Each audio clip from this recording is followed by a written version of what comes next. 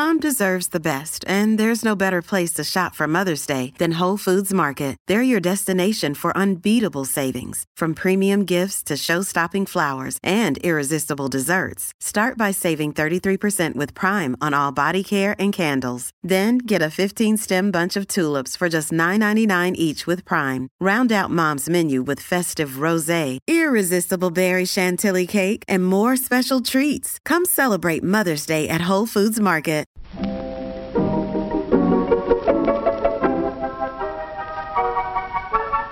Maybe it's just that you don't know how to use social courtesy. Oh, that's old-fashioned. Watch how Lizzie Post and Dan Post-Senning act as host and hostess. They know that courtesy means showing respect, thinking of the other person, real friendliness. Hello! And welcome to Awesome Etiquette, where we explore modern etiquette through the lens of consideration, respect, and honesty. On today's show, we take your questions on cheese plates and asking for extra crackers, waiting to open Christmas gifts sent through the mail, adding guests without asking the host, and money matters while on vacation. For Awesome Etiquette sustaining members, our question of the week is about showing up early for a party. Plus your most excellent feedback, etiquette salute, and a postscript on keeping your dinner engagements. All that's coming up. Awesome Etiquette comes to you from the studios of our home offices in Vermont and is proud to be produced by the Emily Post Institute. I'm Lizzie Post. And I'm Dan Post-Senning. Hey, cuz. How's it going, Lizzie Post? It's good, but I bet in your house it's going a little bit like maybe we're thinking of some cake, maybe we're thinking of some activities, maybe we're thinking of some gifties. Think we are. Nisha has a birthday coming up, right? She sure does. We're at 2 weeks out, and we've got a birthday party in about a week and a half. Oh, boy. I feel like I'm hosting for the first time. It's incredibly awkward. Can you help me with some etiquette advice? I'll do the thing you always do to me. You're fine.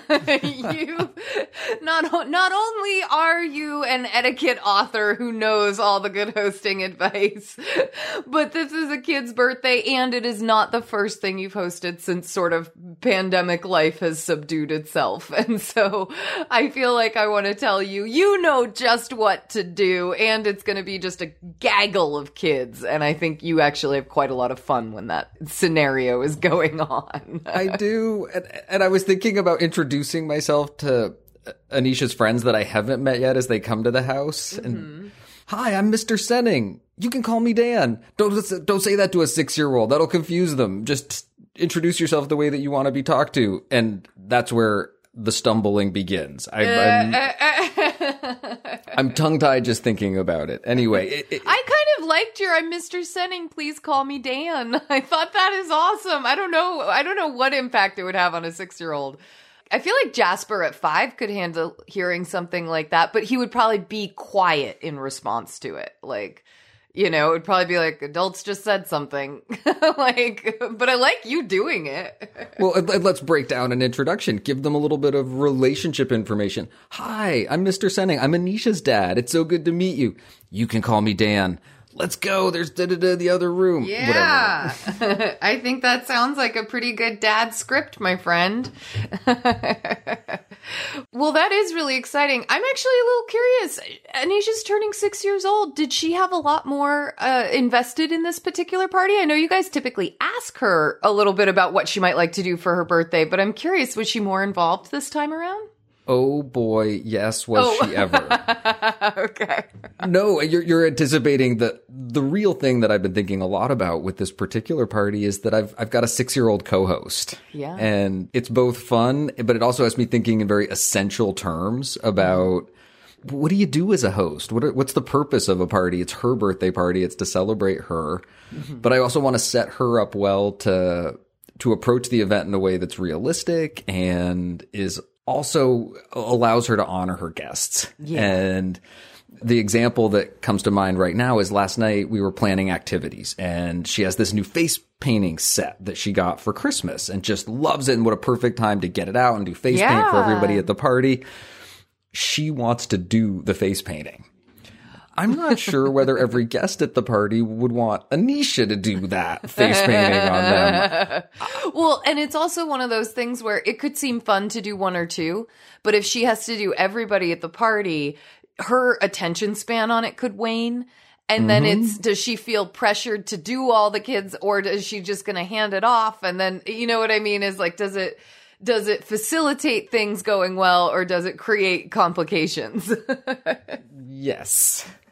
And she is the birthday girl. She is the guest of honor. I want to do things that are going to just make her happy and excited. I want her to share her experience with her friends. And Anisha is a force of nature. Yes, she is.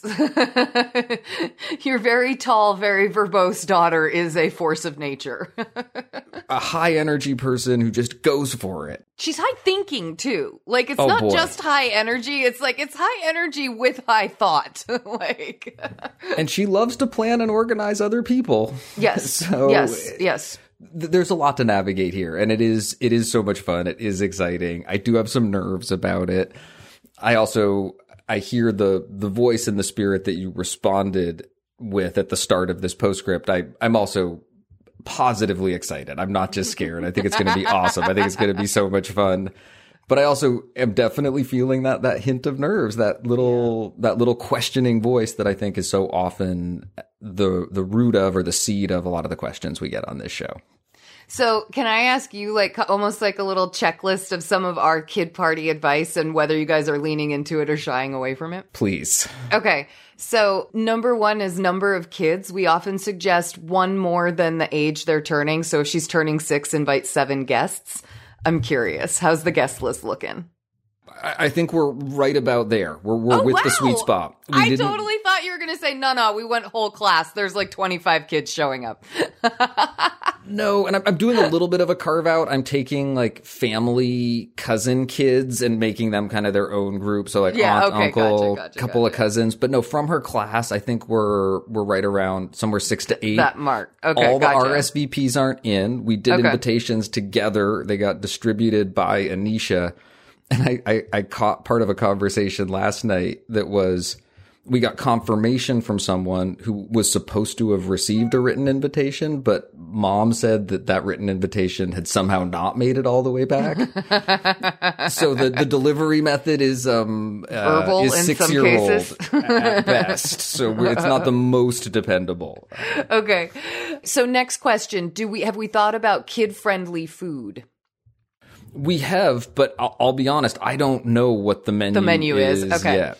And then, sure, I know what kind of cake we're having. That's been discussed. Have parents been included and invited? Like, you're at the age where it's starting to be close to drop-off parties. They are invited. Yes, okay. Parents are included, but this is a no gifts party. Oh, so this was going to be one of my next questions. Aside from activities, which you've already kind of touched upon, you decided to do a no gifts party for a 6-year-old. That's a tough thing. We did. And it was because this is really mostly school friends. Okay. That we opted to go that route. There will be a friends and family get together on the day of her birthday where we will do gift exchange, and she'll have an opportunity to do that with her cousins and her family. But no, we opted for the school party. Gotcha. Okay. Well, those are a lot of the check items from our list. I think you guys at least considered everything. We did our best. I tell you, it was the invitation making that had me thinking the most about Emily Post and the etiquette book and the work that we did around entertaining, because it really felt like I was initiating someone into the world of party planning and entertaining and the process of laying out all the paperwork. We did origami invitations, and Anisha had so much fun with it. It was just a delight to watch. Oh, that's wonderful. Well, it'll be really fun to hear about how the birthday party went, but thanks for giving us a peek into how the planning went this time around. I'll definitely keep you posted. Well, the other thing we need to take a peek at are some of our etiquette questions for today. Should we look at some listener questions? Let's do it. Awesome Etiquette is here to answer your questions. You can email them to awesomeetiquette@emilypost.com. You can leave us a voicemail or text at 802-858-KIND. That's 802-858-5463. You can also reach us on social media. On Twitter, we are at EmilyPostInst. On Instagram, we are at EmilyPostInstitute. And on Facebook, we are The Emily Post Institute. Just remember, use the hashtag AwesomeEtiquette with your post so that we know you want your question on the show.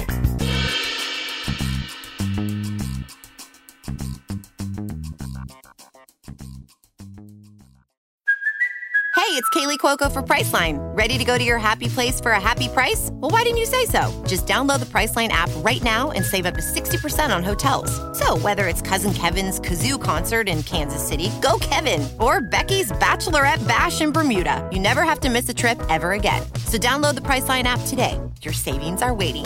Go to your happy place for a happy price.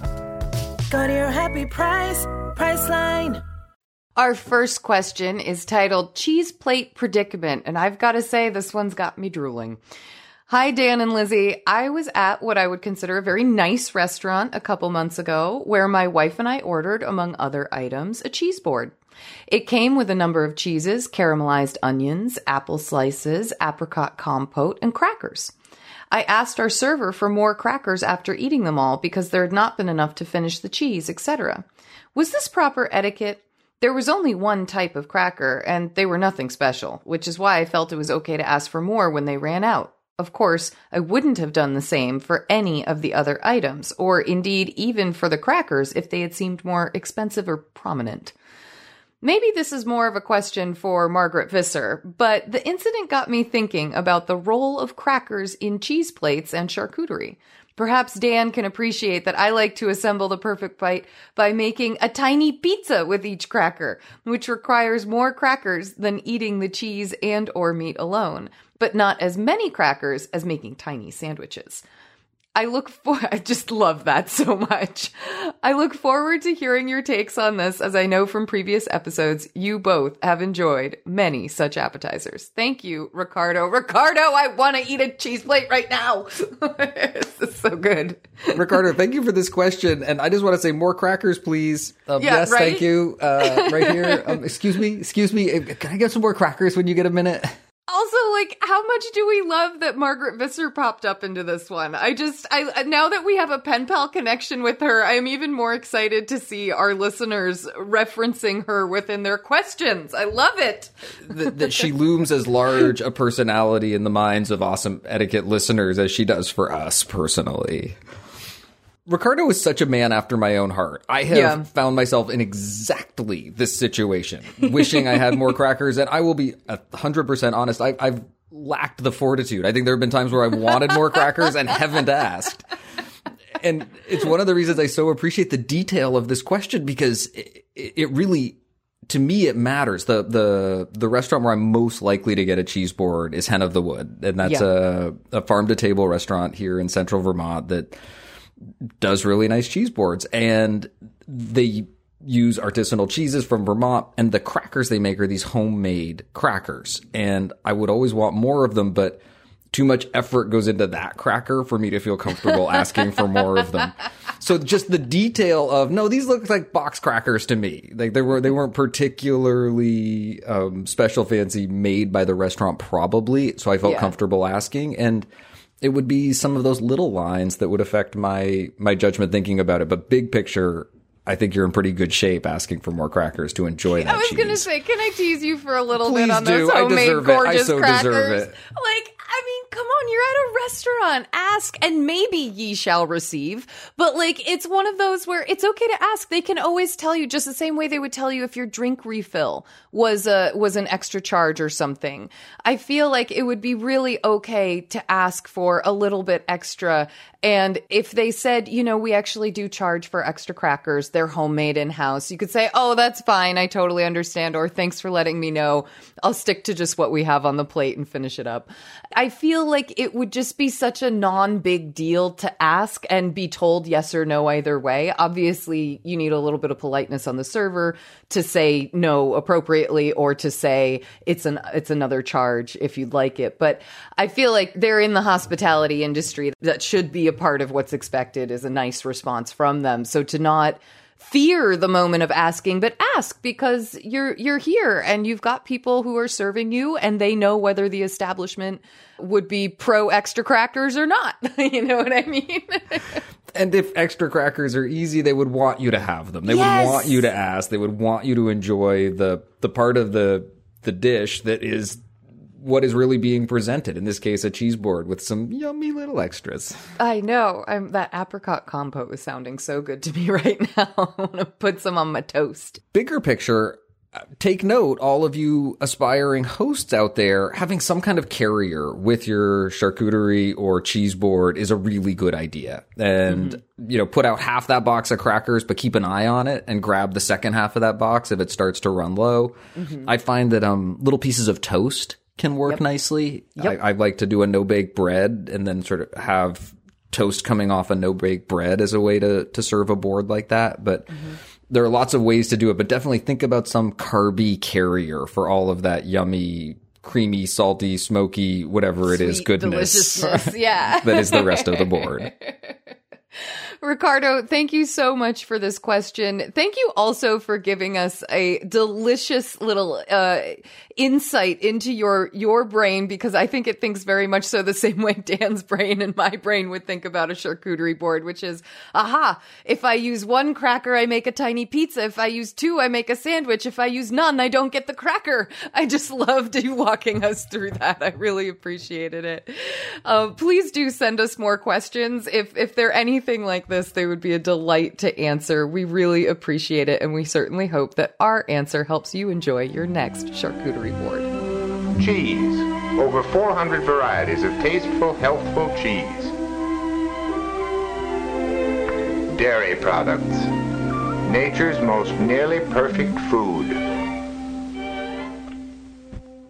Another day is here, and you're ready for it. What to wear? Check. Breakfast, lunch, and dinner? Check. Planning for what's next and how to save for it? That's where Bank of America can help. For your financial to-dos, Bank of America has experts ready to help get you closer to your goals. Get started at one of our local financial centers or 24/7 in our mobile banking app. Find a location near you at bankofamerica.com/talktous. What would you like the power to do?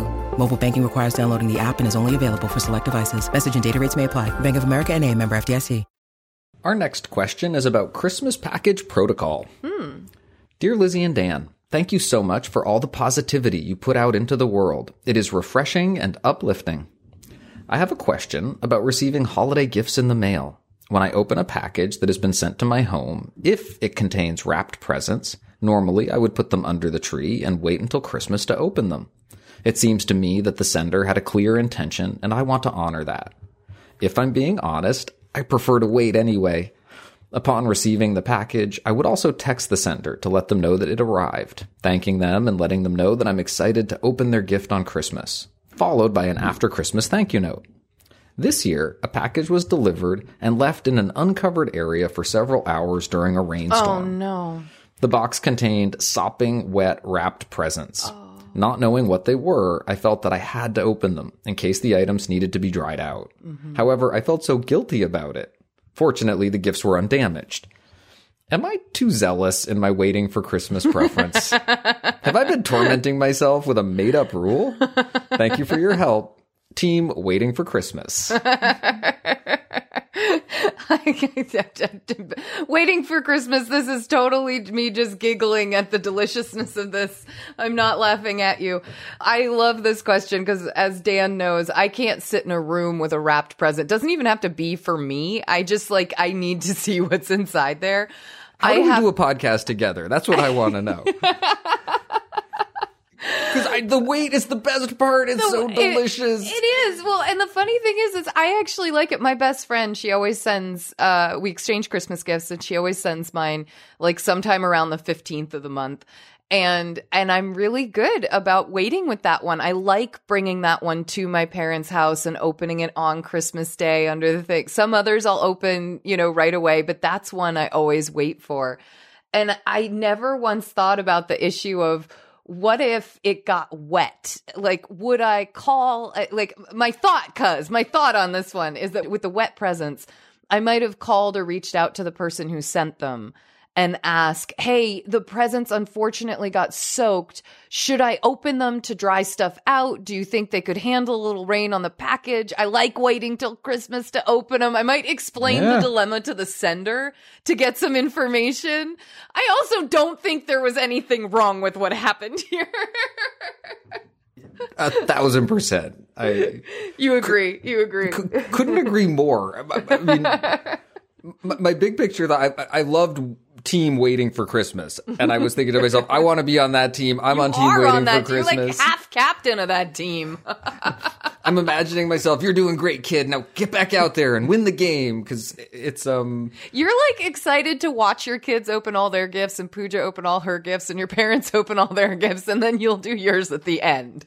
Dan like tries to extend the waiting as much as possible. I do, and I think I might like giving gifts more than getting them also. I enjoy it so much in that process, and I love the special nature of the day that it creates by waiting, that it becomes this, when the whole family is doing it together, when you're doing it with other people, it makes something special about that moment when you do all get together and open the gifts together. And it doesn't have to work that way. There's no etiquette rule about it. It's just something that I very much enjoy. And when I think about it in fun terms, like Team Waiting for Christmas, it makes a lot of sense to me. I, like you, though, also think that there is no need to feel guilty if something takes you off that course. There's so much consideration here, so much thoughtfulness, both about communicating well, but also about what people's intent is and what brings people pleasure. I don't think there's any need to change or feel guilty. And at the same time, I think diverting from your norm in this particular case makes perfect sense. I hadn't even thought as specifically as you did about what else you might have done. I really liked your suggestion of the other option would be to call and ask the person if you wanted to hang on to that anticipation and really protect it. Well, Team Waiting for Christmas, we can't close this question out without giving you major kudos on your thank you notes. We were very impressed to see that in this as well. So we think you're doing an awesome job and that you're making Christmas something really special for yourself. We hope our answer helps. But how did you know? I mean, it's the very one I wanted. Eddie seemed to know what you wanted. Eddie, you knew all the time. Well, I saw you ogling it in the store window. I couldn't help see you were crazy over it. And you said you didn't know how to be thoughtful.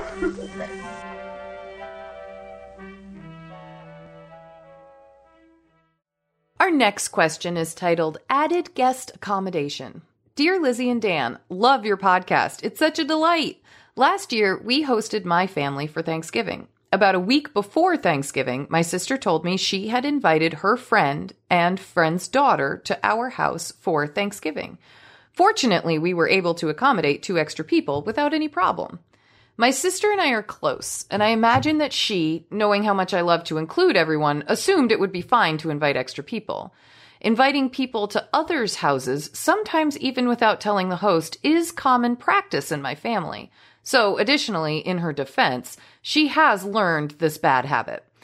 I think that if I said to my sister something like, I know you want to include everyone. I love that, and I feel the same way, but in the future, please check with me before inviting someone because I would really hate to be unable to accommodate a guest who had already been invited. I think she would understand and say yes, of course. However, I think there are other members of my family who would ignore a similar request. My question is this. I know generally, once an invitation has been given, it would be inappropriate to take it back. Is this still the case if the invite was issued without the knowledge of the host? Or is it best to figure out a way to make it work with the extra guest? If I can squeeze extra people in, I would do it in almost every instance. But for a sit-down meal like Thanksgiving, eventually we run out of tables, chairs, and place settings. Thank you so much. Finding room for one more. This is a great question. I agree. Finding room for one more. Thank you for sending it in. I have a decision-making tree that I would want to share as an answer to this question. but before I start to get down into the weeds on it, Lizzie, are there big picture things you're thinking of, or did you have a hard answer that was just a quick one that could save us from my decision-making tree? First of all, I want to start this by saying, to me, Dan, anyway, I'll go out on a limb. It seems very clear that finding room for one more is the type of person who's going to find room for one more. I feel that the general nature and inclination of this person is to find room for one more. And I'm sensing that from them. But I also want to just put out there that there is sort of this, like, I almost think of it as like a block. Like, I don't know why I'm thinking like football terms here, but I'm thinking it like a block moment where exactly what they're talking about, the issue of when a guest has invited someone and then goes and checks in with the host about having made that extended that invitation. If the host were in a position of having to say no, I think you could have that conversation. I think it could sound something like, oh my gosh, I so wish that you had asked me first, because I unfortunately, we really don't have extra room, or we really can't accommodate. If, let's say, we're maybe in a space that's not our house and it's a capacity limit or something like that. There could be real reasons why a host has to take that moment and say, oh my goodness, I am so sorry to have to do this, but unfortunately, like, that's not an invitation that we could have extended. I'll have to have you tell the person, unfortunately, you misunderstood and you can't invite them on my behalf. And I think that if it was so hard and fast that you really couldn't accommodate someone, that would be the case. When I start thinking about things like not enough chairs, not enough table space, a setting that maybe doesn't match all the other settings, that's where I start to think, those are things where maybe I, as the host, break out the stool from the kitchen and use that for myself. And I use the place setting that's not the same as all the rest. And it's not a position I would have loved to have been put in. But as the host, I would feel that responsibility of wanting to find the room for one more. That's pretty similar to how I was thinking about it. Yeah. Like you, I really appreciated the big picture on this question, the acknowledgement that, yeah, I know this isn't normally the way it's done, but in my family, this happens. So it's not entirely unreasonable that this person did this. I can understand where it comes from and even anticipate it could happen again. And I also really appreciated the sample script that was the preventative action, the way you could talk to somebody about checking in with you so that you could better accommodate that person, make better plans for them. And that's a very reasonable request to make. In fact, it's etiquette gold star reasonable. Yeah. You're giving someone much more latitude than most hosts would, essentially not denying them the option of just inviting other people to come to the event you're planning. And even the awareness that this particular family member would probably take that conversation well, but there are others who it might not land as well with, or who it might not work with, that they would probably just continue the behavior. That all being said, I was curious about the particular question of what does the etiquette dictate when this happens to you? And like you, when I was thinking of the decision-making tree within the host-guest dance, there was a branch in the road around the question of whether or not it was possible or not for you to accommodate that guest. And like you, I was thinking very much, if the answer is yes, there's a way you could make it work. You do the best you can, because that's the best thing for the most number of people. And then you take that preventative step next time if it was really onerous, if it was difficult on you.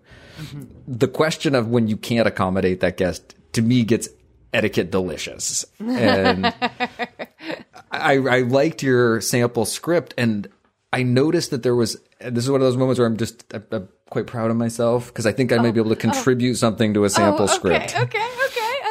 I like it. I wasn't totally solid on mine, so I need some fill in here. So here's a stick the landing thought for that sample script. Yeah. I understand if this means you can't come. Right. That is the piece I left out. You're absolutely right. What you've really done is you've extended an invitation to someone. They've extended an invitation that they don't have the authority or the option of extending. Yeah. You haven't really extended that invitation to the guest. When your guest tells you, I've invited someone else, you're, to my way of thinking in terms of etiquette, in no way obligated to accept that, to accommodate that guest. I think, like you, it's the spirit of good hosting that you would make an effort. And to me, that would be the way you would proceed if you could.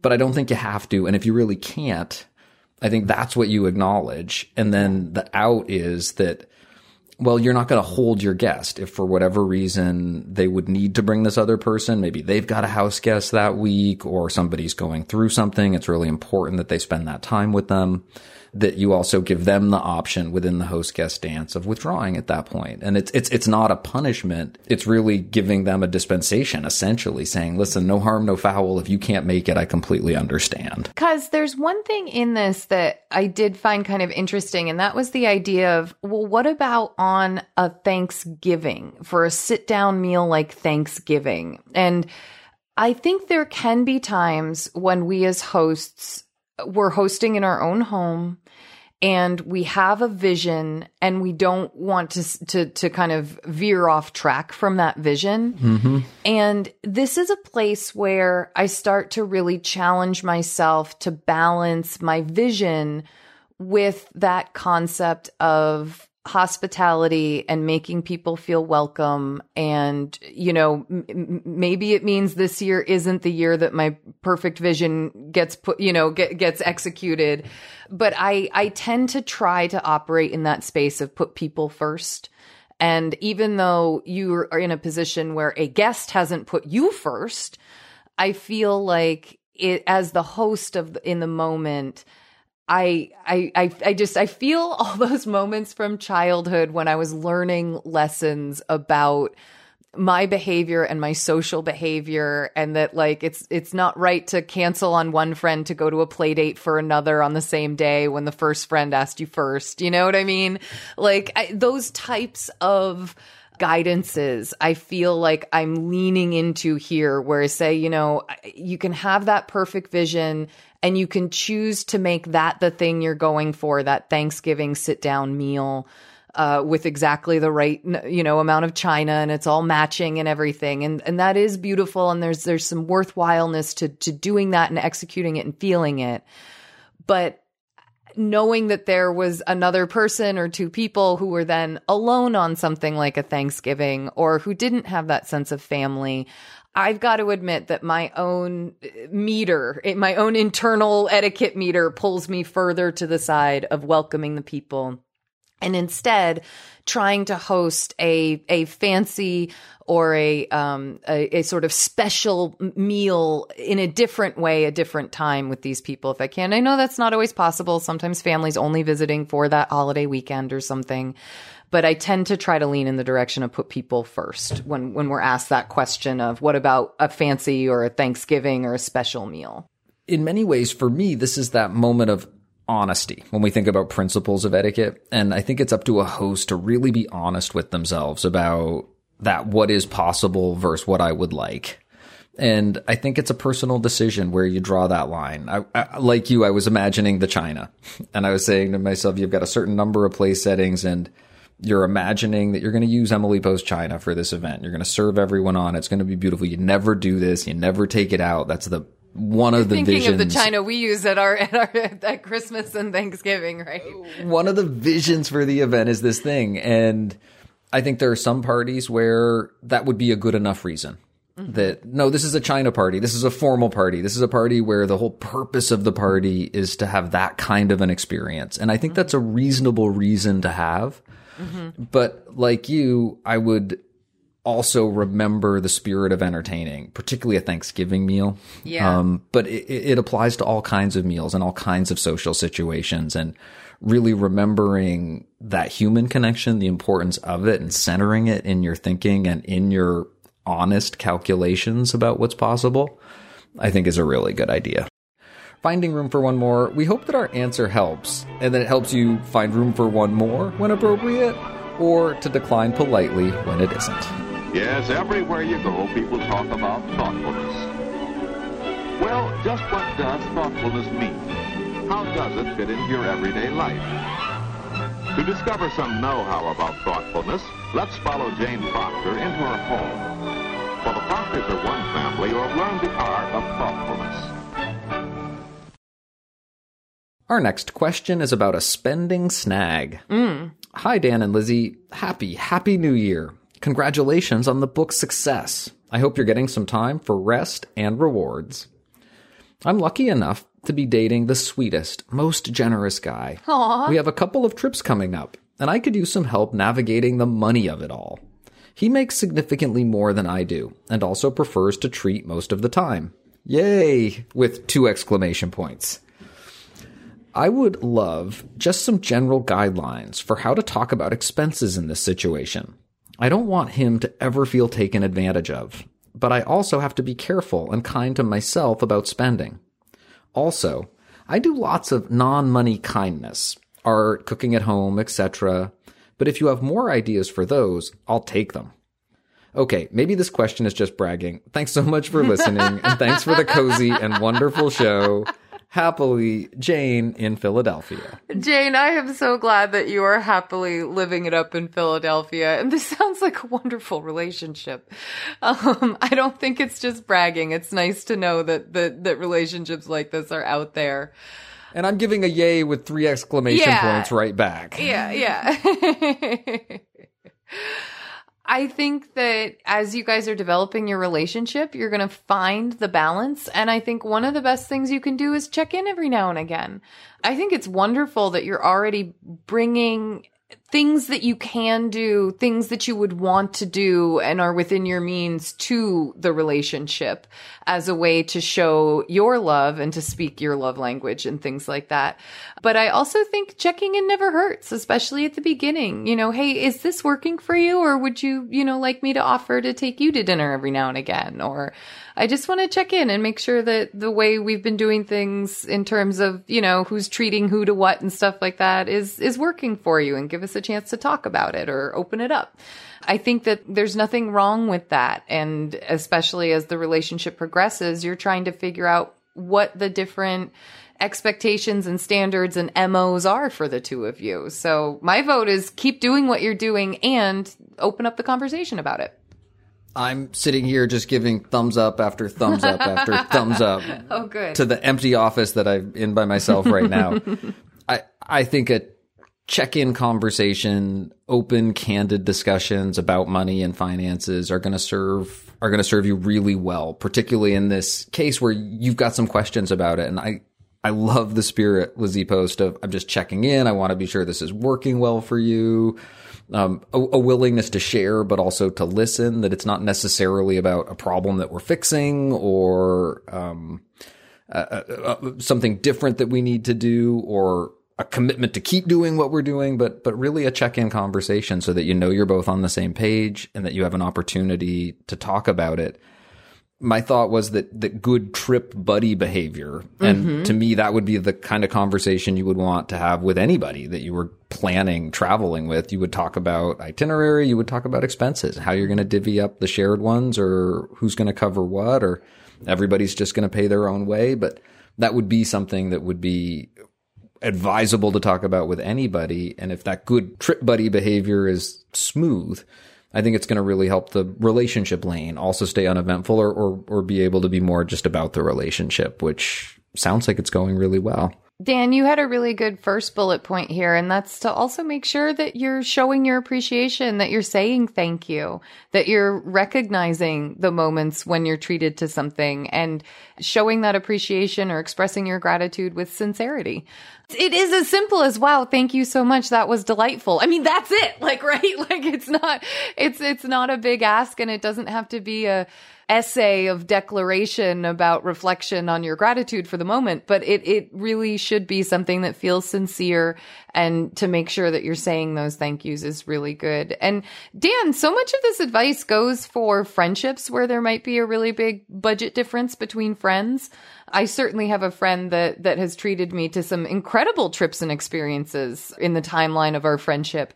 And there was a lot of checking in going on of, oh, wow, thank you so much, or saying, I'm not sure I could afford to do that one, but I appreciate being included, and thank you so much. And then, oh, no, I'm covering it all. Don't you worry. We've got you taken care of. Okay, well, let me know if there is something that I should be covering, so that, you start going back and forth a little bit.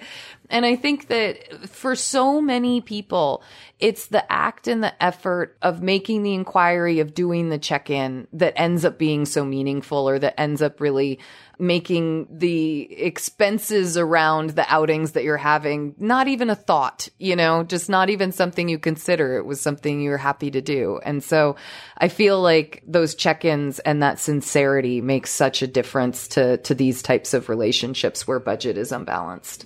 It's an important point that the thank you acknowledges the generosity and the gift, but so does the check-in. Yeah. It's explicit, it's concrete, it's recognizing what's going on, and it is certainly another way to honor that and to show that you understand it and appreciate it, even if it's not built around the construct of a thanks.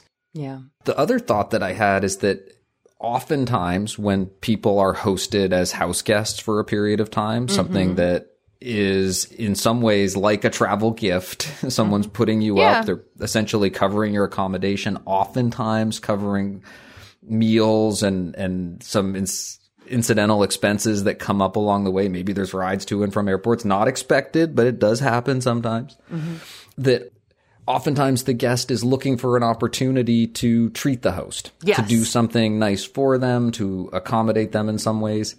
Maybe even to relieve them of that hosting role for just a minute, for a brief period of time, so that they can be taken out for a meal or have a meal cooked for them. Those are, I think, pretty usual gestures or pretty common gestures that people will make. And you might look for an opportunity to do something like that within the trip. That might be another topic of discussion for that check-in call. And maybe it's an afternoon that you plan. Maybe it leans on some of your other talents. I like your language, Lizzie, of your love languages. But figuring out a way to bring that experience into the trip as well. That might be another way to feel good about the role that you're playing in this situation. Jane, we are so happy for you. This sounds like just a wonderful time in your life, and we certainly hope that our advice helps you to feel even better, more relaxed, more at ease, so that you can enjoy all of these wonderful times with your partner. Thank you for your questions. Please send us updates or feedback on our answers to awesomeetiquette@emilypost.com. Leave a voicemail or text at 802-858-KIND. That's 802-858-5463. Or you can find us on social media. On Twitter, we are at @EmilyPostInst. On Instagram, we are at Emily Post Institute. And on Facebook, we are the Emily Post Institute. Just use the hashtag #AwesomeEtiquette with your social media post so that we know you want your question on the show. If you enjoy Awesome Etiquette, consider becoming a paid subscriber to our Substack by going to emilypost.substack.com. You'll get an ads-free version of the show and access to bonus questions and content, including our discussion threads and community. Plus, you'll feel great knowing that you help to keep Awesome Etiquette on the air. And to those of you who are already paid subscribers, thank you so much for your support. It's time for our feedback segment where we hear from you about the questions we answer and the topics we cover. And today we have feedback from Scott on episode 435 and being a wedding officiant. Hello, Awesome Etiquette team, and thank you for yet another awesome Tuesday commute listening to the podcast. I just recently received my second copy of the Centennial Edition from Bridgeside Books so that I can keep the first one, a personalized signed copy, on display in pristine condition, while being able to read and mark up the second one, a regular signed copy. I think we know Scott. I think Scott came to our Bridgeside signing and gave Sonny the biscuits. Well, hello, Scott. Thank you, Lizzie Post, for connecting a face to a name. Hearing the question in episode 435 about being an officiant at a wedding brought to my mind more of an anecdote rather than feedback. In October of 2021, I attended my nephew's wedding, where his stepfather, we'll call him John to protect the innocent, was the officiant. The couple had written their own vows, with the aim of keeping them simple but still meaningful, and to not have a long, drawn-out ceremony. At one point, John seemed uncharacteristically hesitant, almost lost or confused. Later, we found out why. Before the ceremony, the photographer approached John and asked about how long things would take. Upon hearing that it would take 8 to 10 minutes once everyone was in place, the photographer said that would not do. He required at least twice that to get all the pictures he needed. Oh. So John would just have to stretch things out. That goes to show you that the fumbles and flub-ups can come from many sources. That's so true. I would also like to express my delight at being able to attend the event at Bridgeside Books. It is that, Scott. Oh, yes. A wonderful evening and well worth the 3-hour round-trip drive from New Hampshire. Wow. Walking into the store and having the sensations and smells evoke memories of the long-gone hometown bookstore of my youth. Getting to see the two of you in person and hearing your familiar voices live, and having a short chat with Lizzie before the talk. The interesting and thoughtful questions and discussion from an engaged audience, exemplifying that etiquette is a lot more than just place settings and thank you cards. And the topper, the joy of getting a mention on the following week's podcast. Lizzie, I was happy to hear that Sunny enjoyed the treats. My Great Pyrenees, Mickey Moo, loves them. And I like that they're made by a nearby small business, Shop Local. Looking forward to many more podcasts and seeing what you come up with to commemorate episode 500 in 2024. A proud sustaining member, Scott. Scott, thank you so much for that feedback. I love the image of, wait a second. The photographer needs me to extend this, so I will hesitate as I go through the vows and everything. And also just shows you where all the pressure can come from, different places, right? This is great feedback. Thank you so much, Scott. And I'm coming in with an etiquette ruling on this one. Listen to the bride and groom, not the photographer. But worst vice is advice, not so useful late. Scott, thank you so much for the feedback. And thank you for sending us your thoughts and updates. Please keep them coming. You can send your feedback or update to awesomeetiquette@emilypost.com, or you can leave us a voicemail or text at 802-858-KIND. That's 802-858-5463.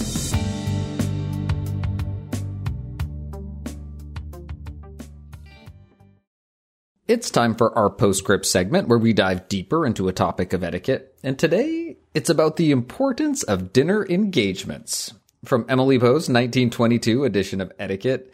And I think calling it the importance of dinner engagements is underselling the level of importance that Emily put on this. I think you're right.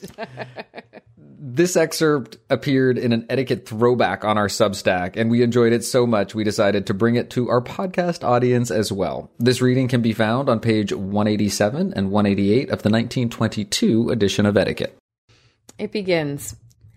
Importance of dinner engagements.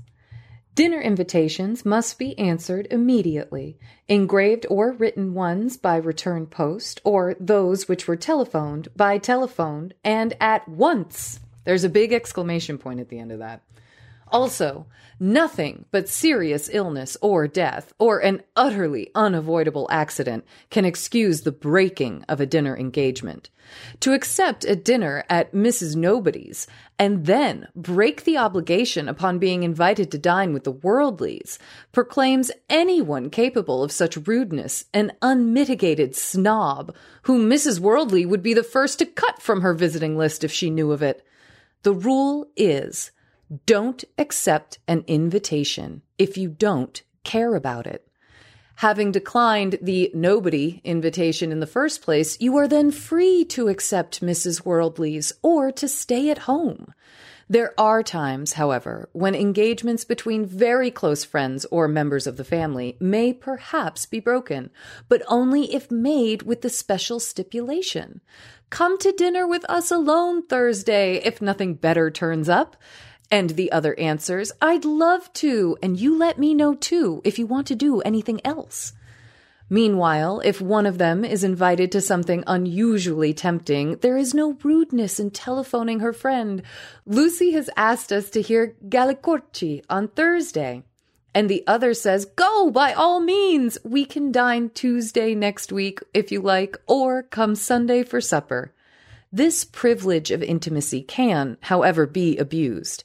An engagement, even with a member of one's family, ought never to be broken twice within a brief period, or it becomes apparent that the other's presence is more a fill-in of idle time than a longed-for pleasure. Woo! I mean, she gives it to him in this one. She does, but then she can't help herself. She takes it back, and then she gives it again. I know. It was like, let me state a hard and fast rule, and then tell you the sometimes when we're probably going to break it, and then remind you of when you shouldn't break it. It's like so great. Because the rule comes from somewhere, and it means something, and it's important, and if you break it all the time, that fundamental principle is going to be violated even with your closest and nearest and dearest. How about the line where she just straight up calls people unmitigated snobs for doing this? I mean, she was able to get away with so much more than we are, cuz. Well, absolutely. And the line that had really stuck with me when I saw it in the Substack was also nothing but serious illness or death or an utterly avoidable accident can excuse the breaking of a dinner engagement.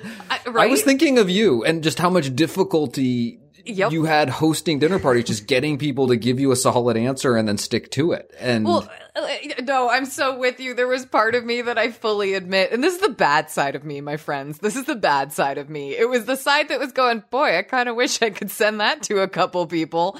Like, I have friends who are like, oh, if I don't feel up for it, then I don't go to a party because I'm not going to be bringing my best. And I'm like, I understand that, and at the same time, it sounds really immature to me. It sounds like you're incapable of, like, putting on a good face and just going and having a good time. And for some people, they may not be. But for other people, I'm kind of like, no, that sounds really lazy to me. It sounds like you just don't feel like going all of a sudden, and so you're trying to lean into some kind of excuse. That is me being judgmental, my friends. But I don't think so. Really? I think it sounds a little judgmental. I mean, I'm judging someone else's choice and behavior in the moment. Okay, fairly. Because Emily comes down, though. She makes room for that attitude that you're talking about. She says, it is fine if you want to sit at home and enjoy your own company. Yep. It is fine for you decline. to do whatever you want, but just don't say yes. Yeah. It's okay to decline. And the power of no, a good and effective no. If it doesn't sound like something you want to go to, just tell someone, no, I'm not available, or Friday's not going to be it, or I'm not coming. I'm not feeling, I haven't been feeling up to socializing lately. I'd love to catch you another time. You know what I mean? That's easy. But it's that last minute ditch out of, I just don't really feel like it, that I get the sense.